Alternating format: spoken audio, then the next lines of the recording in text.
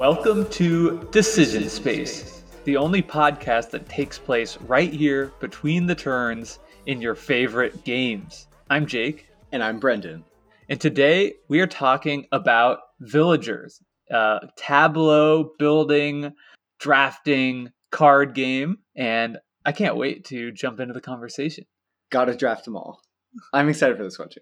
Yeah, and before we do anything else, I really feel like I neglected something in the last episode that, listening back, I felt bad about. So I want to take a moment to ask, how is Miller? How is Maya? How are you doing with the baby? Oh my gosh, you're so kind. We're doing fantastically. Today is his 4-week birth anniversary, which is crazy. He's changed so much since then. He's growing a bunch.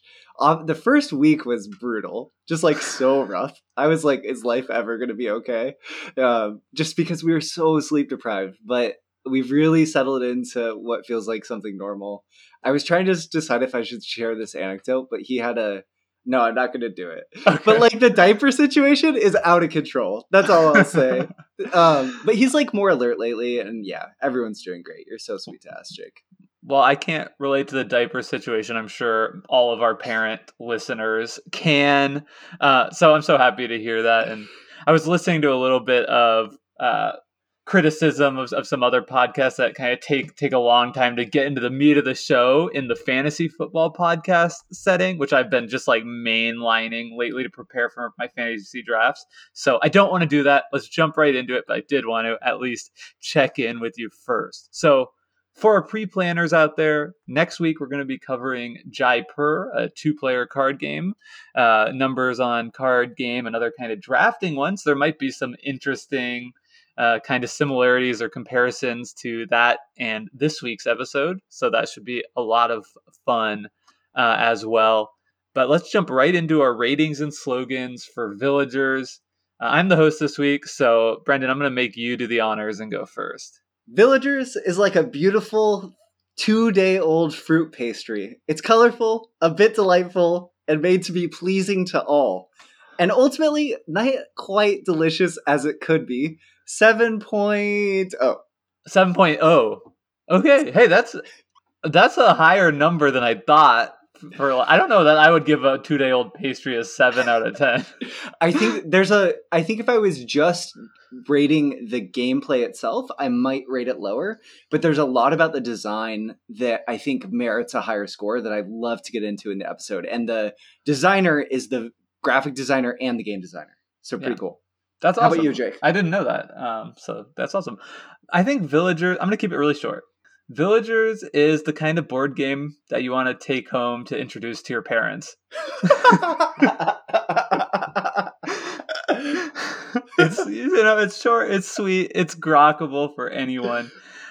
But I'm right there with you. I'm giving this a 7 out of 10 as well.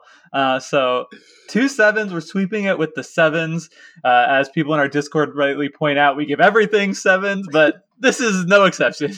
Or they roast us for giving out 10s, but that's fine. Also, to all the people in our Discord who said you guys should stop rating on a scale of 1 to 10 and instead do buy it, play someone else's copy, don't play it at all, you should add take it home to play with your parents to your rating scale. Yeah, and I think that kind of gives people a good idea of, where I'm at with this game. I think board gamers are going to get that. So let's jump into the game background. As you already mentioned, it's the designer is also the artist of this game, and I think it's super sweet, endearing art. I saw at least one person criticizing perhaps like the roles in which different depictions of people are played or portrayed on these cards, but at least there's good representation, a variety of different types of people. So, I mean, I would give that a thumbs up from my vantage point. This game is a 2019 game. It's 1 to 5 players. And its tagline is draft cute medieval villagers to complete production chains and earn gold. Gold! Yay! I think also notably, it's a Kickstarter game that came out at that time, obviously, and it recently had another Kickstarter that did really well. So this is definitely a game that people who have that people love and they've gotten behind and supported and brought into existence. And I think as we get into this episode, Jake and I will sort of unpack why we think that is and why maybe lots of parents, no, just kidding, lots of people are kickstarting this game. Yeah, that's funny. The getting gold. I was looking through some of the Kickstarter materials for the upcoming version or expansion or whatever, and it's all like it's like new cards and new combos to get rich. It's like it's just funny to me because that's not really like, yeah, gold is points at the end of the day, but when I play this game, I'm not thinking about like, oh yeah, I'm making so much money. I'm just like, it's just points to me. Yeah, and I'm more like, oh, I'm so glad that my village has a carpenter now. What did we do before that? Yeah, we have a bed builder, somewhere to sleep.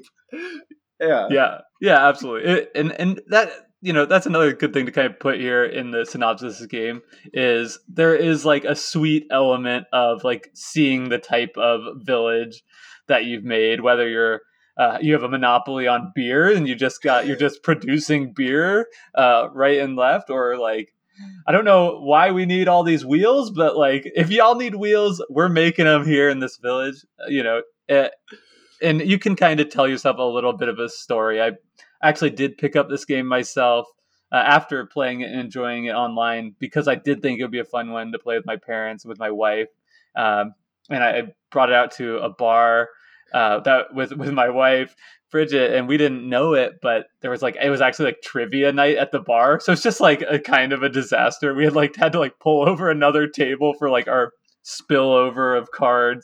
Everyone around us is like playing trivia. They're like yelling at me from the front, like, dude, hey, you in the back, get off your phone. I'm like, I'm not playing. I'm doing this other thing.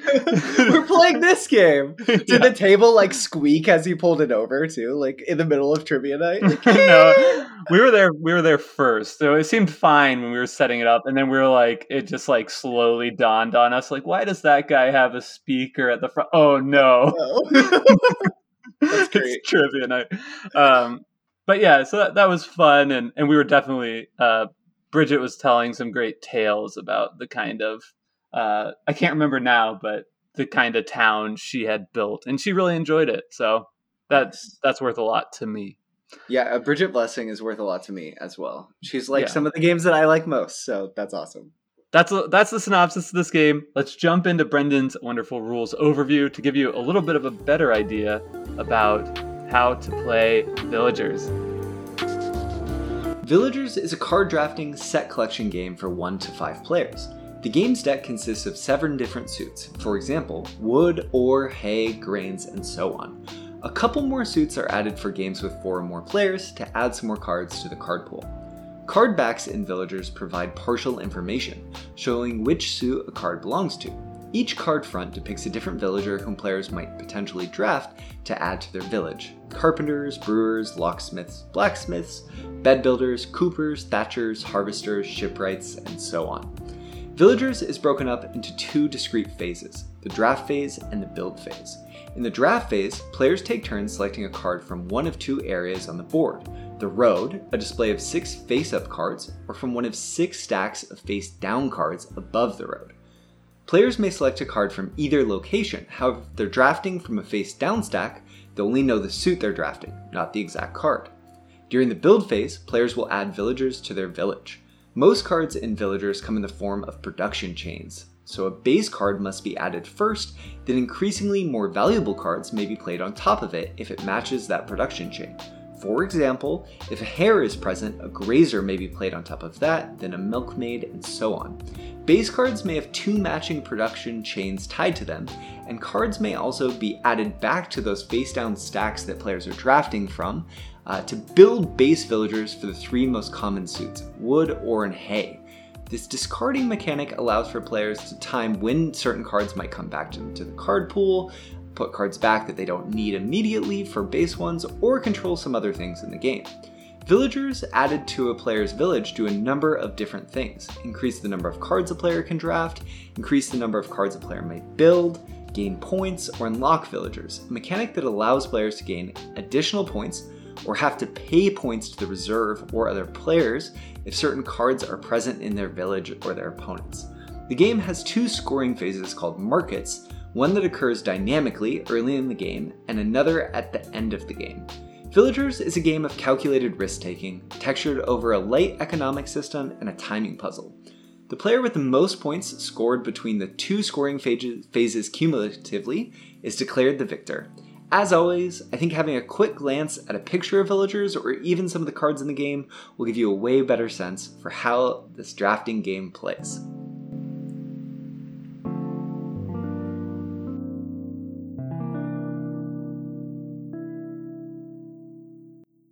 Thank you, Brendan, for that wonderful rules overview. Let's jump right into our main conversation about the decision space in this game, starting with, our patented decision space discussion of the size, type, feel, and clarity of decisions in this game.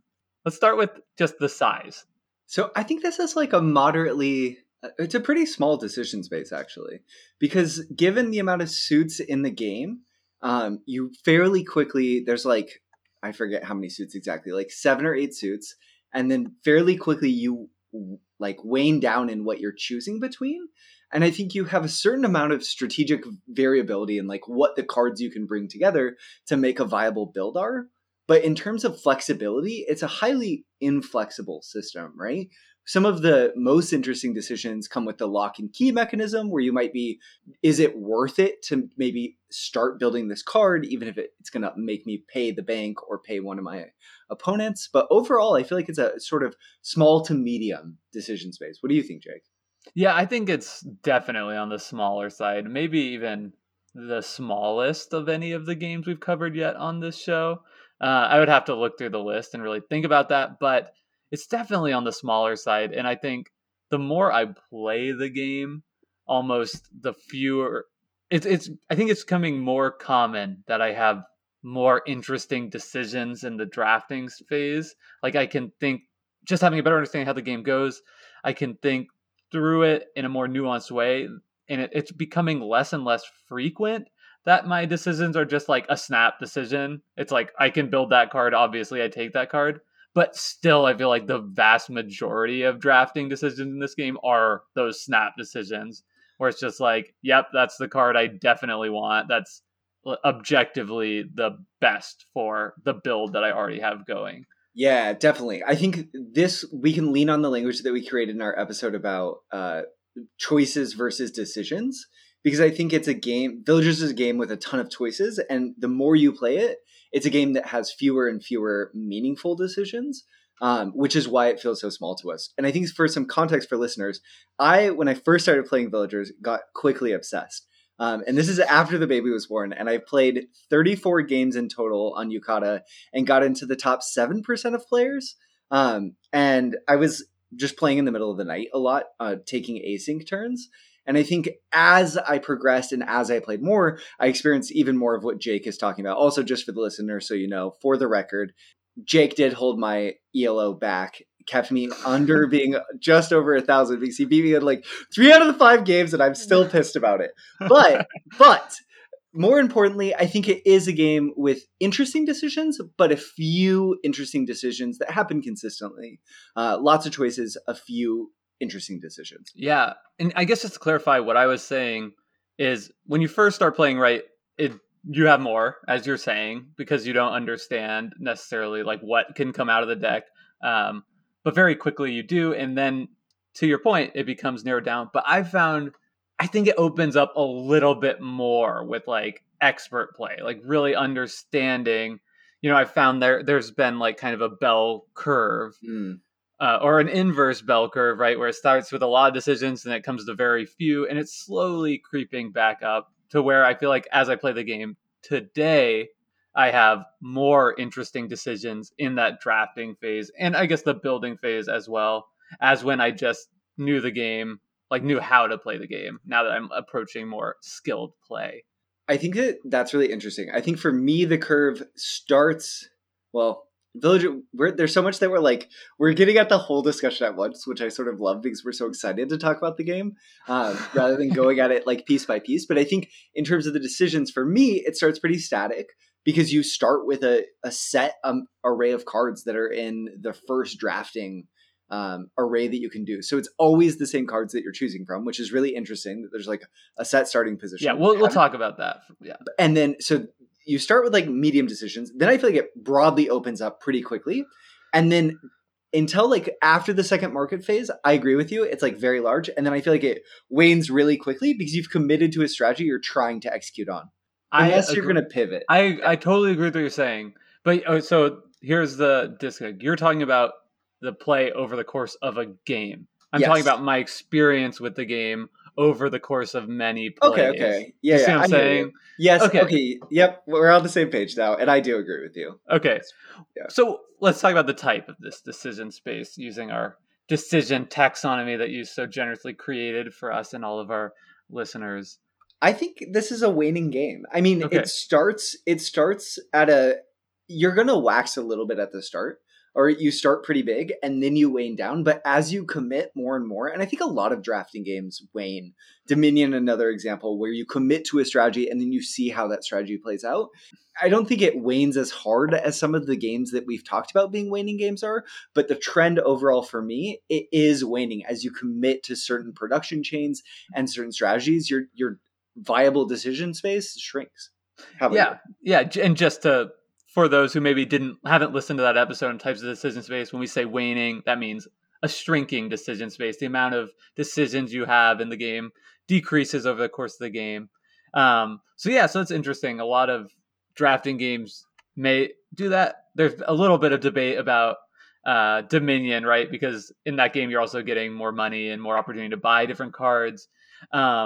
And also, like in many ways, this is a tableau builder, right? Which is typically a classic waxing or growing decision space, right? As you build your engine, you'll have more opportunities to do things. But I agree with you. I think this is a waning game. And I think that actually positions it pretty uniquely as you think about a tableau building game, which is, I guess we can debate, and maybe we should talk about if this is more of a drafting game or tableau building game. But I think it is positioned uniquely as a game with a significant tableau building component that is overall that waning decision space. Yeah, that's really interesting. I think it sets itself apart as from a lot of tableau building games that I've played previously that I think are about those, to borrow language from our last episode. Yes, I wanted to go there. Yeah. Where you're doing things that give you the ability to do more things. In Villagers, you do things that give you the ability to do a couple more things, but not a ton more things, or to do things with a little bit of a bonus, but not dramatically so. The snowball never gets to roll down the hill. You just get to make that first little snowball and then maybe pack a little more snow in. And I think that's what sets it apart and maybe makes it feel more like a drafting set collection game rather than sort of like a economic tableau building game. Right. The only thing that throws that off is there is that small element of positive player agency loop in that when you play the cards into your tableau that have the build icon or the food icon, those actually do allow you to do more on your turn. But it's interesting because clearly that is waxing, like a waxing decision space, right? If the first turn you can draft 2 cards and the second turn you can do 3, well, that's more. Or then the same with the build. But in function, like playing the game, like it doesn't feel like you're really doing a lot more because each of those decisions is so, I guess, similar and so quick that it's like, it doesn't feel like you're, even though you are functionally adding a 50% more to your turn when you're adding one more build or one more draft, it doesn't feel like that in terms of decision space because all these decisions are just so small, right? It's like it's another snap decision, so it doesn't feel like it really is growing the decision space. And interestingly, I think it's exactly what you said, Jake. You're doing more, but I don't think you're making more decisions usually. You've committed to specific strategies so that you can execute the strategies at an amplified rate. Your actual decisions have gone down because you've laid the foundation of these different production chains that you're going to be doing. So you're executing on plans quicker, but you're not making new plans and like making different decisions in them. There's some really cool ones. There's interesting ones, but on average, once you commit, you're waning, even though Yeah. you're doing it faster. And the payoff is always going to be points at the end of the day, Yeah. or gold, right? We're trying to Right. get rich, to use the terminology of the game. And But- there's nothing you can do with gold really Yeah. beyond get points. So most of the feedback in the game is that incremental victory condition feedback, Yes. not generally the positive agency loop. And it caps it. Your production, even if you go over 5 production, you're capped at 5. You can only play 5 cards a turn. You can draft more if you get more and more food, but it has diminishing returns. Because who cares if you're holding a bunch of cards you don't need that you can't play? So it's capped in both ways. So it's a great example of those sort of positive loops that are constricted in a lot of ways. So Yeah. it's a cool game. Definitely. And if you haven't, just go back and check out our last week's episodes. We talk about all the different types of feedback that we could come up with in games from perhaps a little bit better of understanding of what we're talking about here. But I think that does do a lot to sort of describe the feel of this decision space, right? And for as far as clarity, when we think about like, are the decisions you're making on your turn fuzzy, right? Kind of unknowable. Like, I think this is my best move, but I'm not really sure. To sharp, like this is clearly the best decision. I think we both agree this is, way further on that like sharp focus side of decision making. I definitely think that's true, especially because the more you play the game and the more you learn the deck, to your point, Jake, the more you understand how many outs you might have in trying to draft into certain strategies. So it becomes really clear when like there's 2 wine traders in the deck. Those are the best card in the production chain for wine. So once you see one out on the table, or if you have one in your hand, you know that there's not another one floating out there potentially for you to get. And that gives you a really clear decision space in terms of approaching maximizing building into wine for points at least. Interestingly, that's one of the production chains that gives you food halfway through. And I think for me, really quickly, in case that system's unclear, there's cards that you can draft that give you points. Those are gold or silver, which are end game scoring. There's cards that give you food. Those are the cards that give you the potential to draft more cards in the game, and cards that give you buildings, which is more production, the ability to play more cards during the production phase. I think some of the most interesting decisions are the production chains that have food in the middle and points at the end, and trying to decide when you should cover up those cards potentially. But I don't know. Yeah. I do think that is an interesting choice, and just in general, there is a natural like balance, right? You can't go all in on just building, because very quickly you'll get to a point in the game where you just don't have any cards in your hand to build if you're building more cards into your tableau than you're drafting.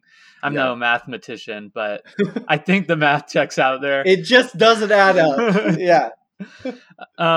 So let's kind of continue this conversation and get a little bit more into the kind of the drafting and the type of cards that are in this game. To your point about the deck and how easy it is to like start to understand your outs. The deck itself is not that big. It's under 100 cards. It's under 100 cards, but all the way back in our first episode, we talked about how Kanagawa, it seemed clear to us that the designers like didn't want you to play the game of like knowing what cards are in the deck and predicting exactly what could come out, just based on the way they constructed it. And I feel like Villagers is like on the exact opposite side of the spectrum, because they give you a ton of information about the deck in itself on the cards that are going to be presented in front of you on the tableau, such as like the production chains. Each card in those chains at the top tells you all the other cards in the chain. So it's not as though a new player to Villagers has to know about the wine trader to start going down that path, because as soon as they see any part of that chain, they're going to immediately know all the cards in there. There's the same number of all the cards in the deck, I think, with possibly a few exceptions. And the cards show you, on the back, it gives you partial information about what suit there are on the back, so that's more information about it. So just looking at the board, you're almost getting like the game is trying to tell you. It's just giving you so much information if you want to look at it about what's there, what's likely to come up later on. Definitely. And I think that for me is the thing that bumps my score of villagers from a 6 or a 6.5 up to a 7, because I think the partial information card backs, I've said before in previous episodes, this is a mechanic I really like. I think it's really interesting. It's actually present in Kanagawa, the game you just brought up, which is curious. It's in Bruges, a game we recently covered, and now we're covering it here. And I think here is one of the most direct versions of that. With some degree of confidence what you're trying. Like with some of the suits, there's only like 3 different cards that could be in a suit. Wine, like the wine trader, right? The grapes. Yep, exactly. In grapes, exactly. You're going to get the base one, the middle one, or the top one that gives you 14 points. And so I think the game of villagers, the way the drafting works between the face-up cards that you can draft from or the face-down stacks where you only have partial information, I think for me, a lot of the most interesting decisions in the decision space come once you start to learn the deck and know when it's worth taking a risk to take a face-down card that would really give you an advantage at a specific point in the game if you got the payoff that you need, and you can look around the table and have a pretty good sense of if that's going to pay off for you.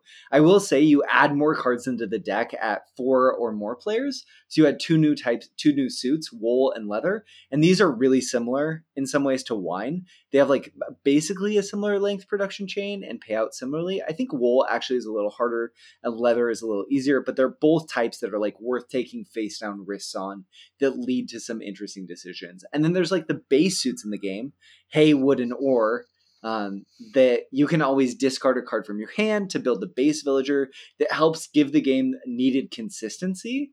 And I think that's a really well-designed element too. Yeah, definitely. And it's nice as, I guess, one thing you need to get some build icons in your tableau early. If you can't achieve that, you're just not going to be able to succeed in the game, which is one of the kind of drawbacks about it. However, the base villagers at least provide some incentive to having more food icons than other players early, because it'll give you cards that you can then discard to play those out.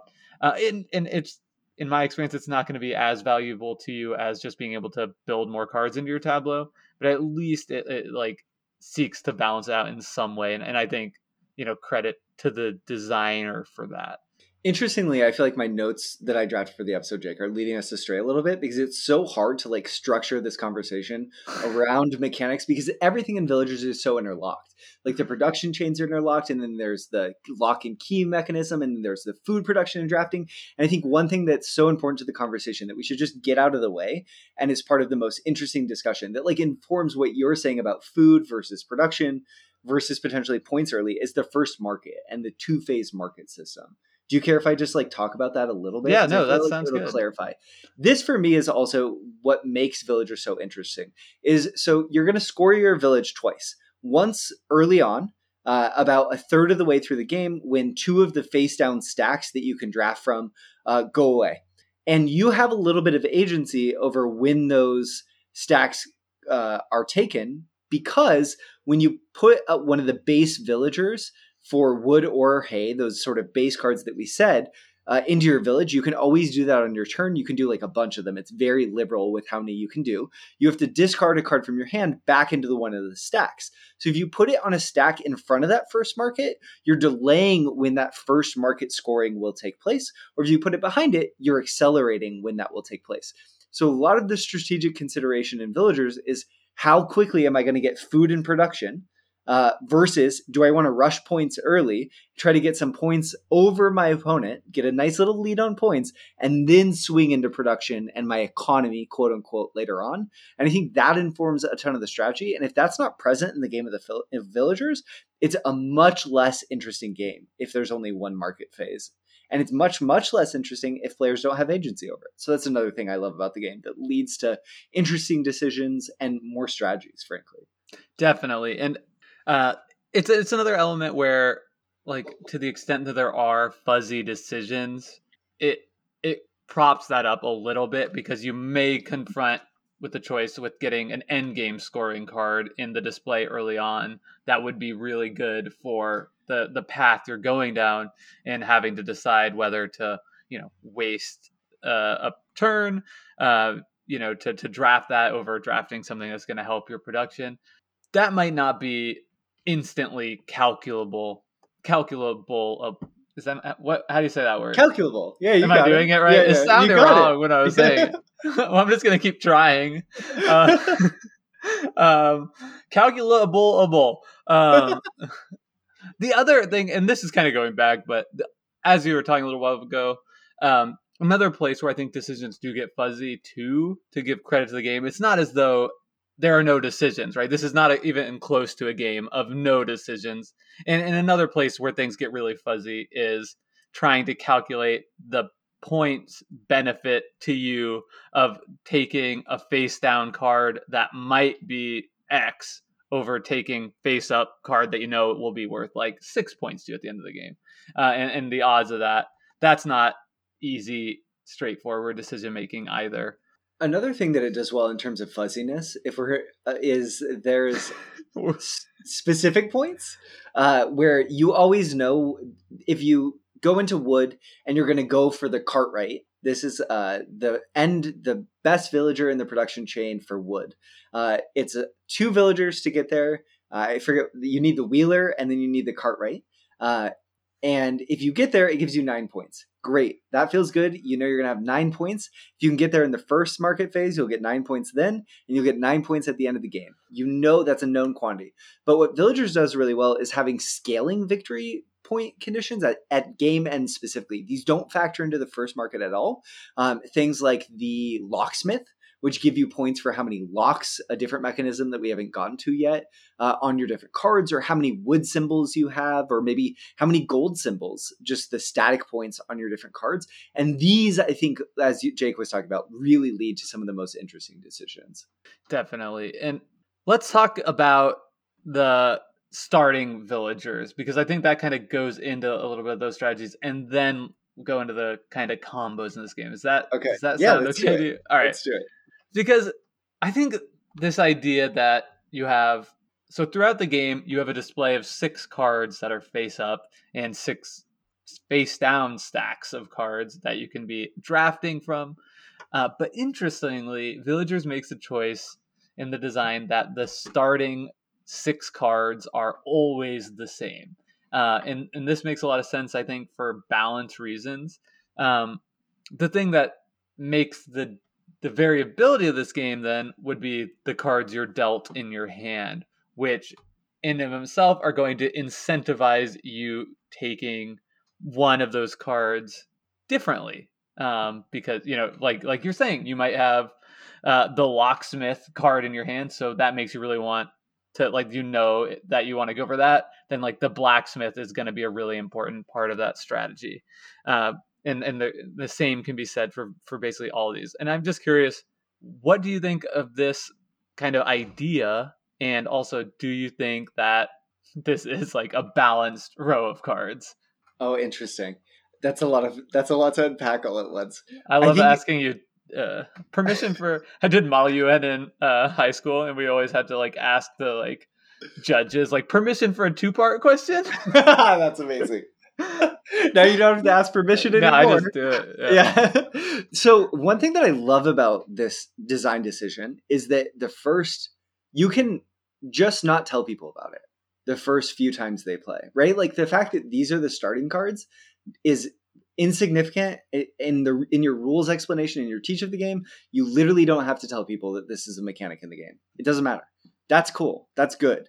But I think as I played the game more, I felt like it started to make the game, even though you get a starting hand of cards that adds a ton of variety to what you might want to draft, it starts to make it feel a little bit samey, because your first few turns, okay, am I going Carpenter Blacksmith? Am I going Carpenter Cooper? Am I going to go for the Poulter? Am I going to take the Thatcher? And I'm ignoring the Harvester generally.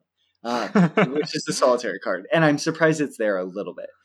But I think it's there for some of the higher player counts. And I think maybe a little bit this starts to, and all of these represent potential strategies and potential overlapping strategies that you could pivot into. And I think for me, this feels a little bit like a necessary concession of the design to make sure the game works and feels fair consistently, more so than it feels like a really clever design decision that makes the game better.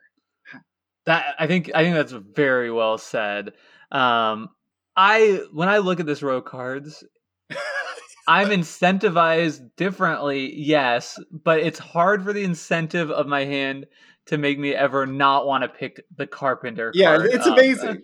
It's like, and then it just seems like of all these cards in most situations, that one's going to be the best. And I think that's like, and maybe that's not true, right? I haven't played this game enough to say like this game is, unbalanced or broken in that way, but that is the impression I get, which is to me a criticism. I think that even if the Carpenter isn't totally overpowerful, right, too strong, I think it's such an obvious first pick, and this might be a natural opportunity for us to talk about the lock and key system a little bit. Yeah. So the lock and key system is this really clever system in the game where there's certain cards in the game that aren't necessarily tied to specific production chains. That when you have a card in your village and you play the card that is unlocked by the card that is locked, this language is so dumb. There's a card that unlocks other cards. So the Carpenter unlocks 8 different cards in the game. So if you have the Carpenter in your village and you play one of the 8 other cards that the Carpenter unlocks, you get to put 2 points on the Carpenter, which you'll score in the first market and the second market if you get it by then. So the Carpenter is one of the cards that unlocks the most cards in the game. The Blacksmith also unlocks a lot of cards, but the Carpenter has a production, so it helps start you with a lot of momentum early. And it just, I don't know, Jake. Yeah, so it gives you a build icon, so you'll be able to build more cards, which is what you want to do early. That's like the most important thing you could be doing early in the game. And because the lock and key mechanism gives you points, which you can score twice if you do it early, like you're really incentivized to play a card that unlocks a lot of cards early, like the Carpenter. So It just does like everything that you could possibly want a card to do in this game, where all the other cards in this row do one thing but not the other. Like the Blacksmith, like you just mentioned, it unlocks 10 cards, so 2 more than the Carpenter, but instead of a build icon, it just gives you a static 2 gold, which is nice, but it's not getting your engine going in the same way. The Thatcher card gives you a build icon and the 2 gold, but it doesn't unlock anything. So, right, it's like, all these other cards, except for the Harvester, the Poulter, I think, is very strong too, but all these other cards are doing one of the 2 things and not both. So even if you had a bunch of cards in your hand unlocked by the Blacksmith, I'd still be inclined almost to just take the Carpenter away from my opponent. I think that's partially what makes it so strong too, is the Carpenter ties into so many different types of strategies. It's almost always useful to have, because if you end up going into wine, it's useful to have the Carpenter, because I think if I remember right, it unlocks the Cooper, which makes you barrels for your winemaking.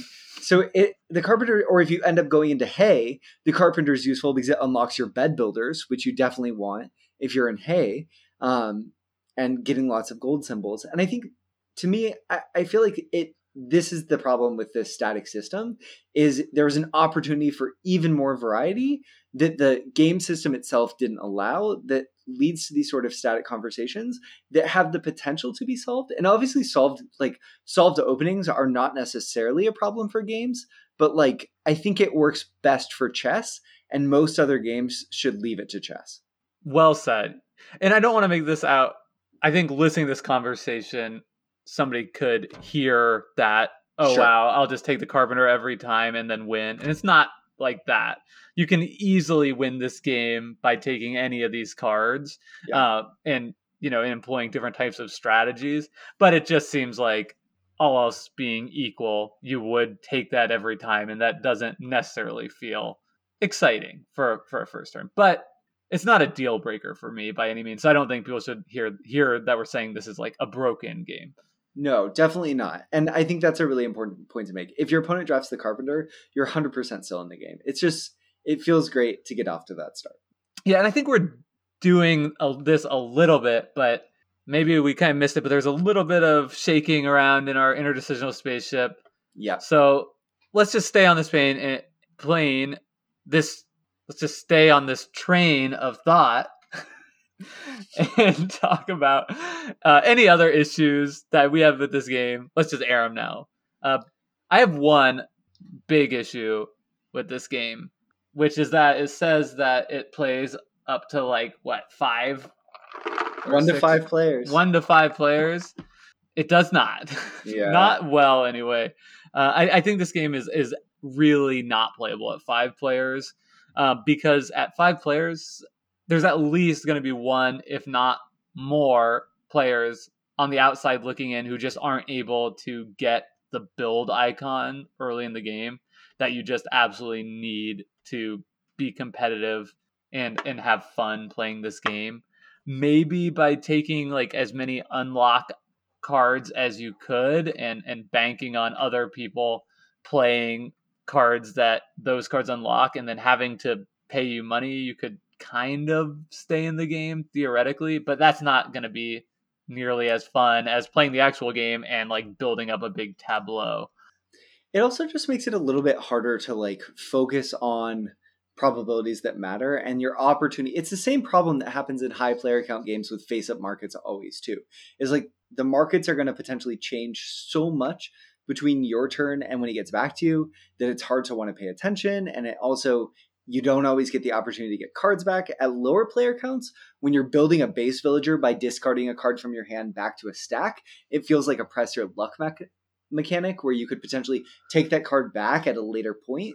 That's harder to have occur at higher player counts because people can just take it from you. It's also a more stressful decision because like, you're giving that card to your opponent if they want it. That's, so it makes that like zero sum nature of it really feel heightened.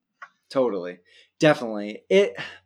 I think that you could, if you wanted to just play a casual game at 5, it works. I think as like a fair feeling competitive game, it starts to fall apart. Yeah. I wouldn't play it at 4 players either. I love it at 2. I think 3 is 3's fine. Good.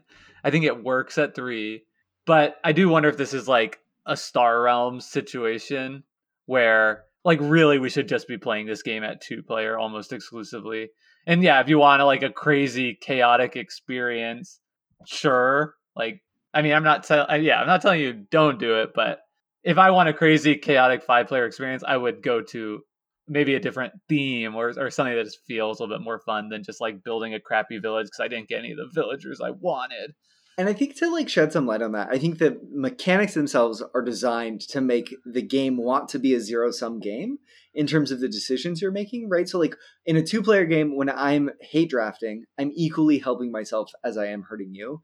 And that element of the game just fades away at higher player counts where I can't do what I should be doing in the game to stop the leader because I'm hurting myself too much. And it's the problem that a lot of games with these sort of mechanics can fall into.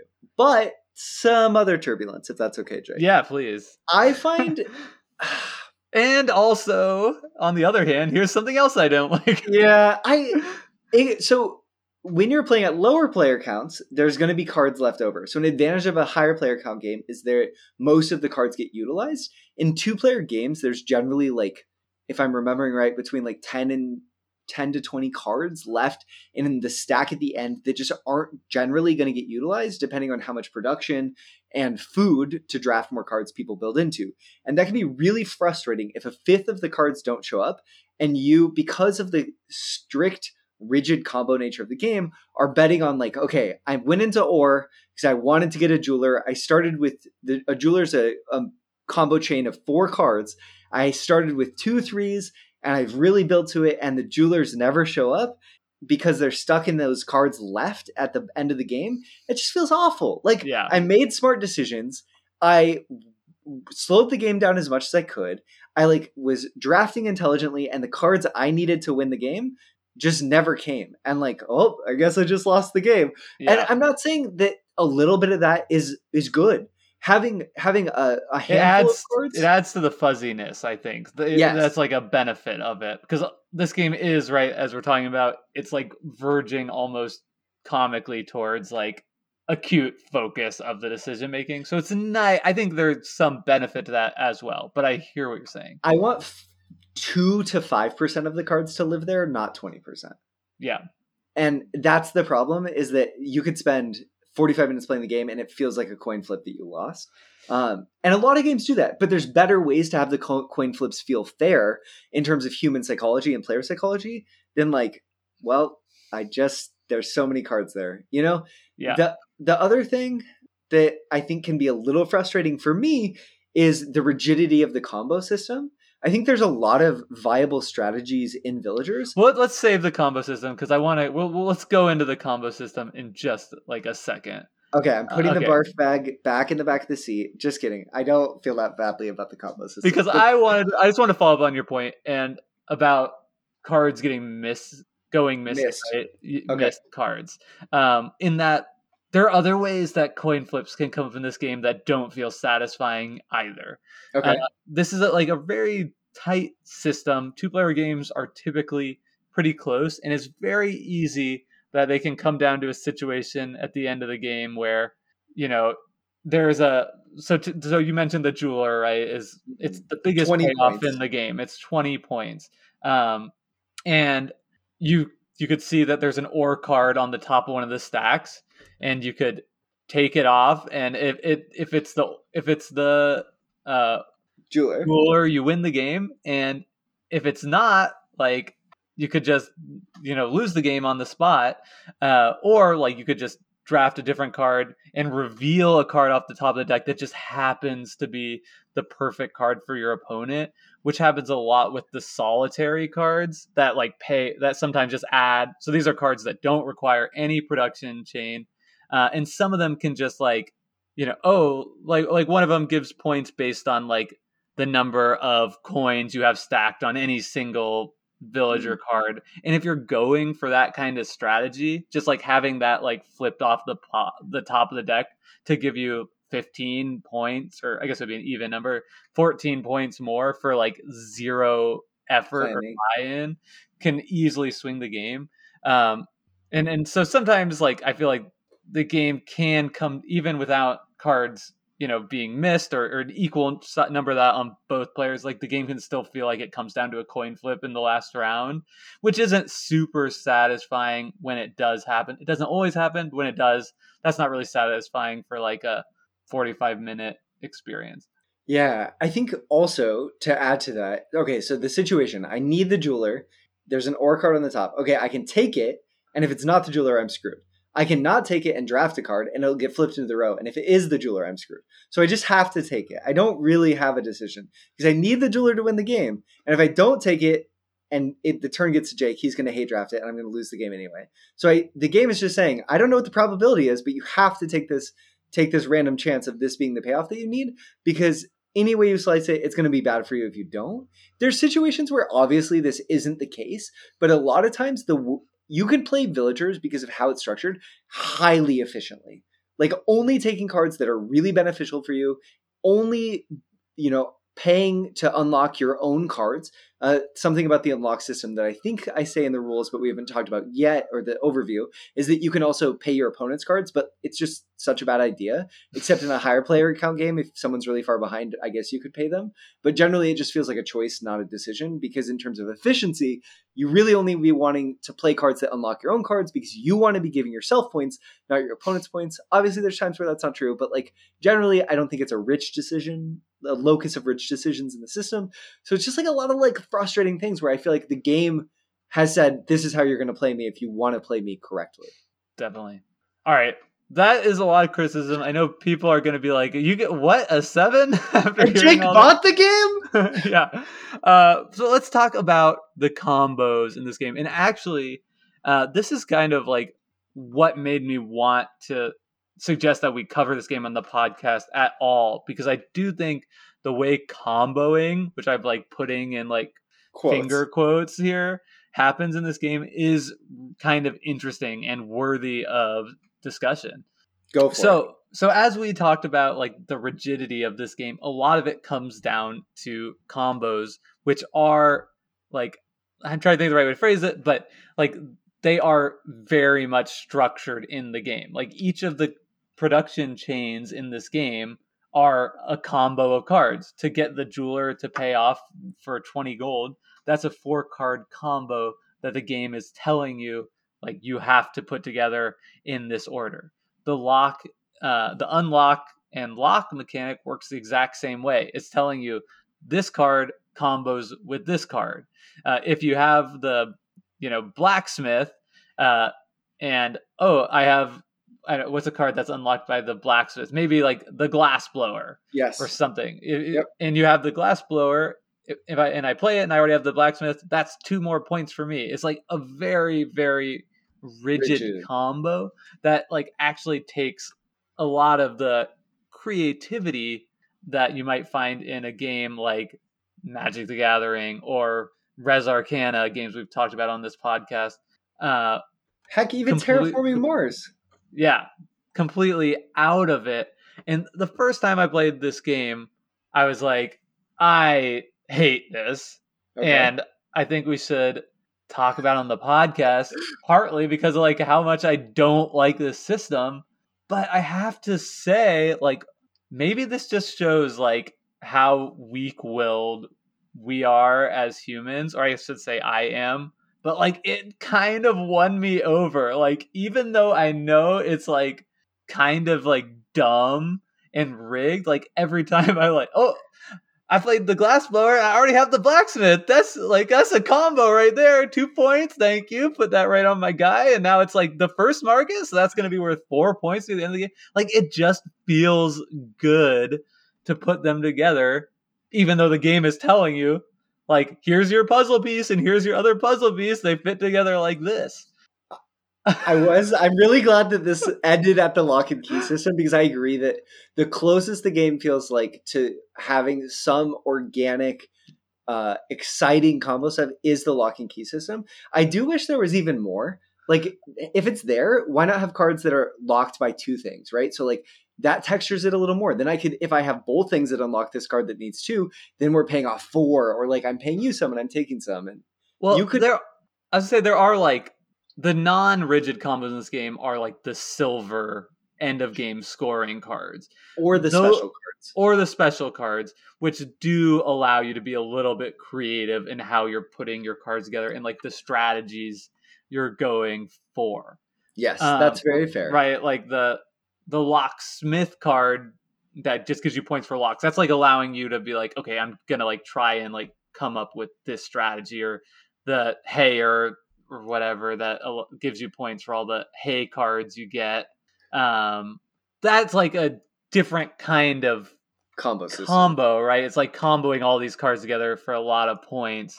It's still not like, wow, I can't believe you, like, came up with that all on your own, that you needed to, like, build locks because you have the card that gives you points for every lock you have. You're not going to, like, wow your friends with your creative deck building or constructing. Yes, or drafting. Yeah. But it's still, like, it's a little bit more removed, right? You could play the locksmith and only score 4 points off of it because you're, like, focusing on other things, or you could try and go heavy into that. So there is, like, some flexibility and creativity there.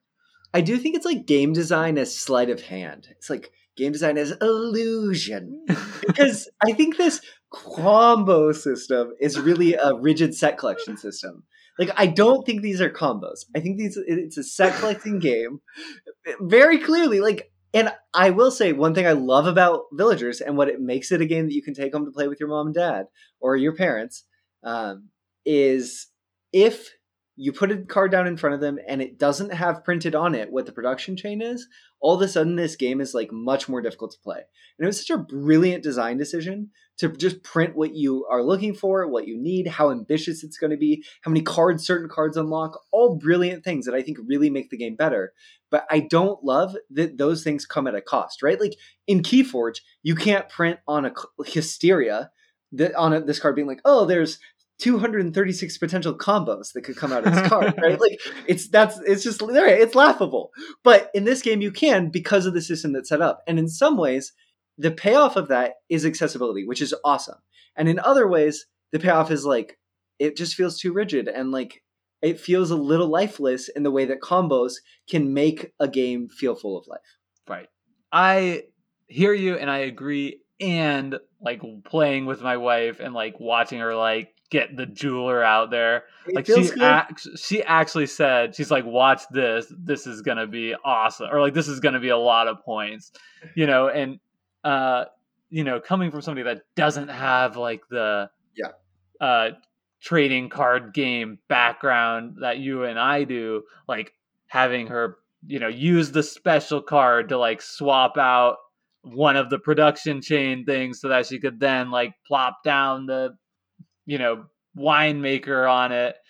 There is like creativity like there. Yeah. You can play the tinner to take your founder, the card that you start with, to get 2 founders. That's cool. There's like cool little stuff that you could do. And like to your point, Jake, the dopamine hits are real. They're totally there. But I think a game built around dopamine hits only has a tail so long. But maybe games don't need to be played 400 times, Yeah, tell that to no, never mind. I was gonna make a bad joke. Who are you gonna tell? I don't know. Yeah, tell that to Candy Crush or whatever. Oh my gosh, yeah. As I'm on level 12,068 of this game. Sure. Yeah. So I mean, I think I do. To be perfectly honest, like I think most people who are like heavily into this board gaming hobby are gonna be on the side of seeing through this system pretty quickly. But like that doesn't mean it can't be like fun and enjoyable to put them together. There are a lot dumber games than this, that's a bad way to say it, but like there are a lot of games with like fewer decisions, less interesting decisions that are still fun to play. So I don't think like anyone should be like shamed for being like, oh, I really enjoy that combo system. I will say, if I came over to your house, Jake, and you and Bridget were like, do you want to play Villagers? I'd be like, yes, let's play Villagers. That's great. Like I totally get if you love this game, and there's a lot to enjoy about the game. I just think in terms of its decision space, it leaves something a little to be desired. Should we talk about the mini expansions? Really let's wrap up kind of with that, and then maybe some closing questions. Cool. So what do you think? So Villagers has 4 mini expansions included in the base box. And these are different ways that you can augment the game system. These aren't included in the base box. What? This is the Kickstarter, I think, thing you can get for like $5 or $6 more. Okay, it's an add-on. It's an add-on. So like the way the box is set up is that like there's like empty space in it. So it's like your production chain has a hole. Yeah, it's like you can get more stuff with it. And I think even like the newest Kickstarter expansion, like theoretically can all still fit into like this base box.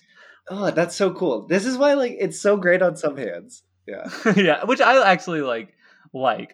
So anyway, yeah, let's talk about these. So I should say I've played each of these exactly one time with you. So I'm not an expert on them, but let's start with the Saints. So these give you one-shot special starting powers. So these are literal special cards that you get to start with in your hand, and there are a few different ones. These are cool. These are like unique player powers in what they functionally start to feel a little bit like, unless you, for some reason, wanted to use them to build a card early on and you put them back on the stack for someone else to draft, which I think offers some pretty interesting decisions. And I actually, in my 34 games of Villagers, I think played about 20 of them with the Saints expansion. I like this expansion. I think it makes the game better. Yeah, I think it's like a small improvement too. Yeah. You definitely don't need it. You're not really missing out on much without it, but it just adds a little bit of variability to the game, which the game wants, I think. Totally. So next up is the Scoundrels. So this adds player interaction and some take that element to the game. And through special cards as well, right? True special cards as well, and generally, like we should be clear, negative player interaction specifically. Yeah, this is the Take That expansion. Yeah, there's like a card called the Barbarian that lets you like clean out all of the road, which are the face-up drafting cards, and collect any gold that might be sitting on them.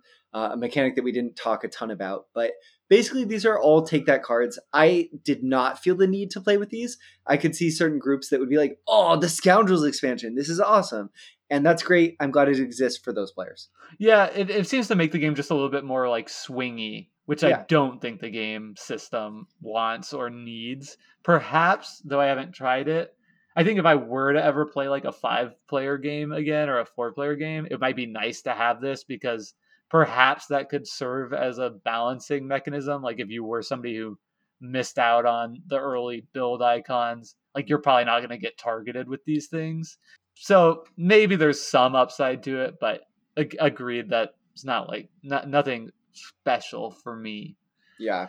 The Next up is, go for it. Sorry. Next up is the Profiteers, the more kind of complex scoring end of game cards. So these are actual villagers that rather than just saying like you get points for every 3 of the hay type cards, they might give points for like having 1 of each of the different types. Now I can collect all 3. So I don't know if like more complex is really right. It seems like about the same level of complexity, but I like this one. I mean, to me, it just adds like more different like paths and avenues to getting points. I don't know. What do you think? I think Profiteers is good. I like that it adds. I definitely think it adds more viable strategic paths, which means more interesting decisions. I also found it sometimes. I ended up playing with it for like 5 of my games and then backed off of it. I think slightly just because I was trying to push my ELO up and my win rate up. I was like, I don't want to explore this anymore, and I don't find it quite as much fun as the base game. But I do think if this was a game that I played with the group often, I could see us settling into a game where we played with the Profiteers and the Saints expansion almost exclusively. Yeah. And last is developments. So this one is interesting. It adds an additional 3 kind of majority cards, I guess you could say, that give you a benefit in the following round if you end your round with like the most of something. So that could be like one of them's like the most like hay type cards, and that one gives you an extra food or something like that. Another one, if you have the most builds, you get something. Yeah. And some of them give you points, just flat points here. So take 5 points. Some of them will give you an extra food. Some of them will give you an extra production. What do you think of these, Jake? This is just bad game design, I think. I just can't imagine why this would improve the game. To me, like my experience with playing with this, and this is coming from one play, so I shouldn't use that harsh of language about it, but the way the game is structured, like once you start going down a path, you're generally like incentivized to continue going down that path. Yeah. So having more hay cards in one round, it's just not very likely, at least in a 2-player game, that like that wouldn't continue to be the case for the rest of the rounds if you wanted it to. So it just felt like this just makes the scoring like snowball in a way that already kind of can happen in this game. So I think that just like exacerbates that and makes something that's not really a problem with the design a pretty big problem. Yeah, I felt like they were a little underdeveloped maybe in terms of how they were balanced. I think that the fact that they happen at the end of each round is cool. It gives you round to round potential things you can aim for, but this expansion, despite like there being a negative player interaction expansion in some ways, and the different endgame scoring expansions of the one-shot starting powers, I think this expansion changes the game most, and I don't like how it warps the game system. I don't think it's a stronger game system with this added to it. But it's a cool system. It's a cool system, just not necessarily for this game. So let's wrap up with one final closing question, which is like, what is the most interesting decision-making moment in this game for you?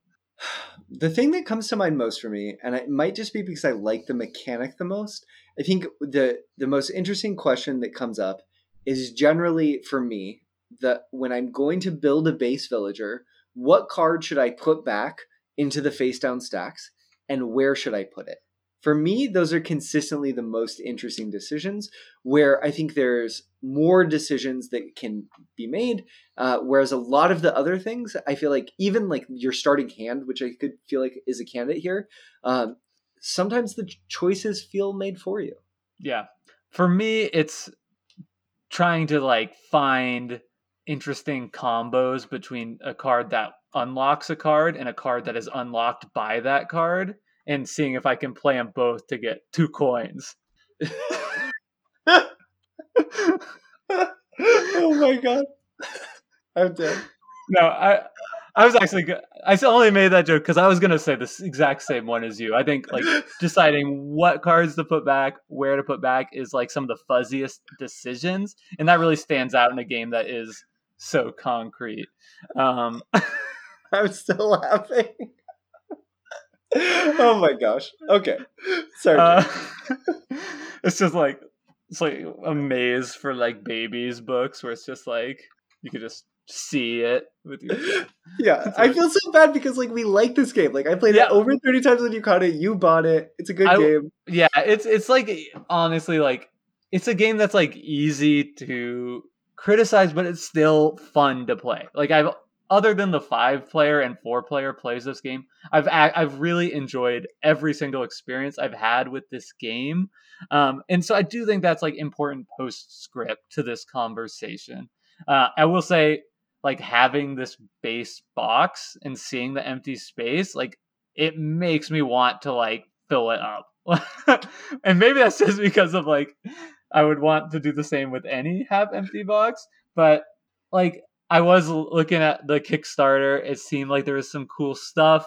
You know, I didn't like do the late pledge or pre-order or anything, but I think I definitely will consider, you know, it's a cheap game too.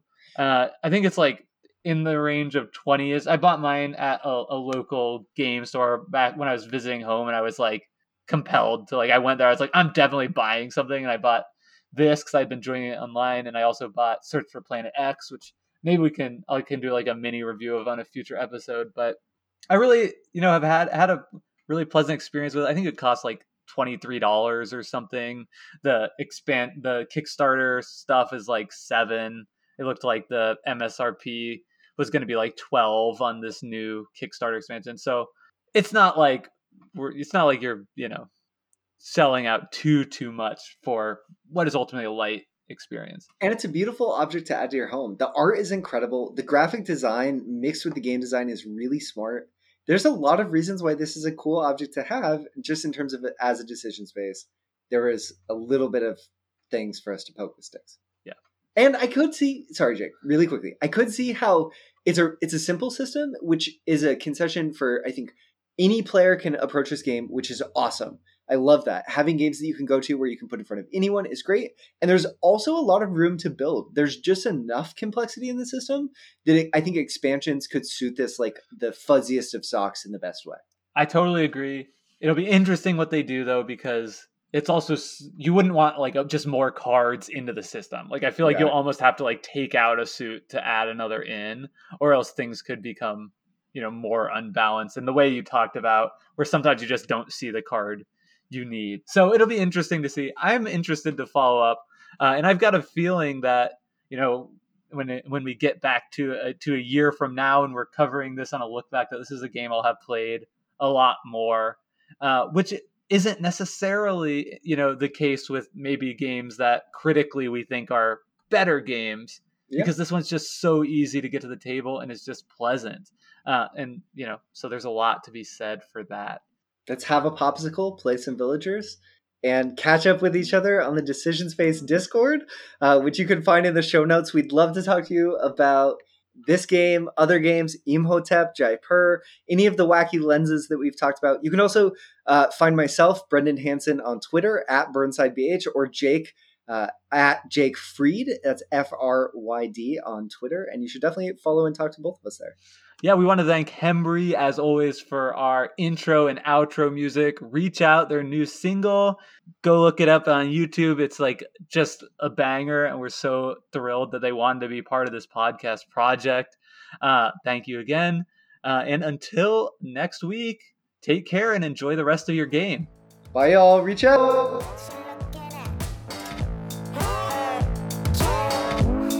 ain't talking back. Every single morning, up in the hill and up and down, up and down.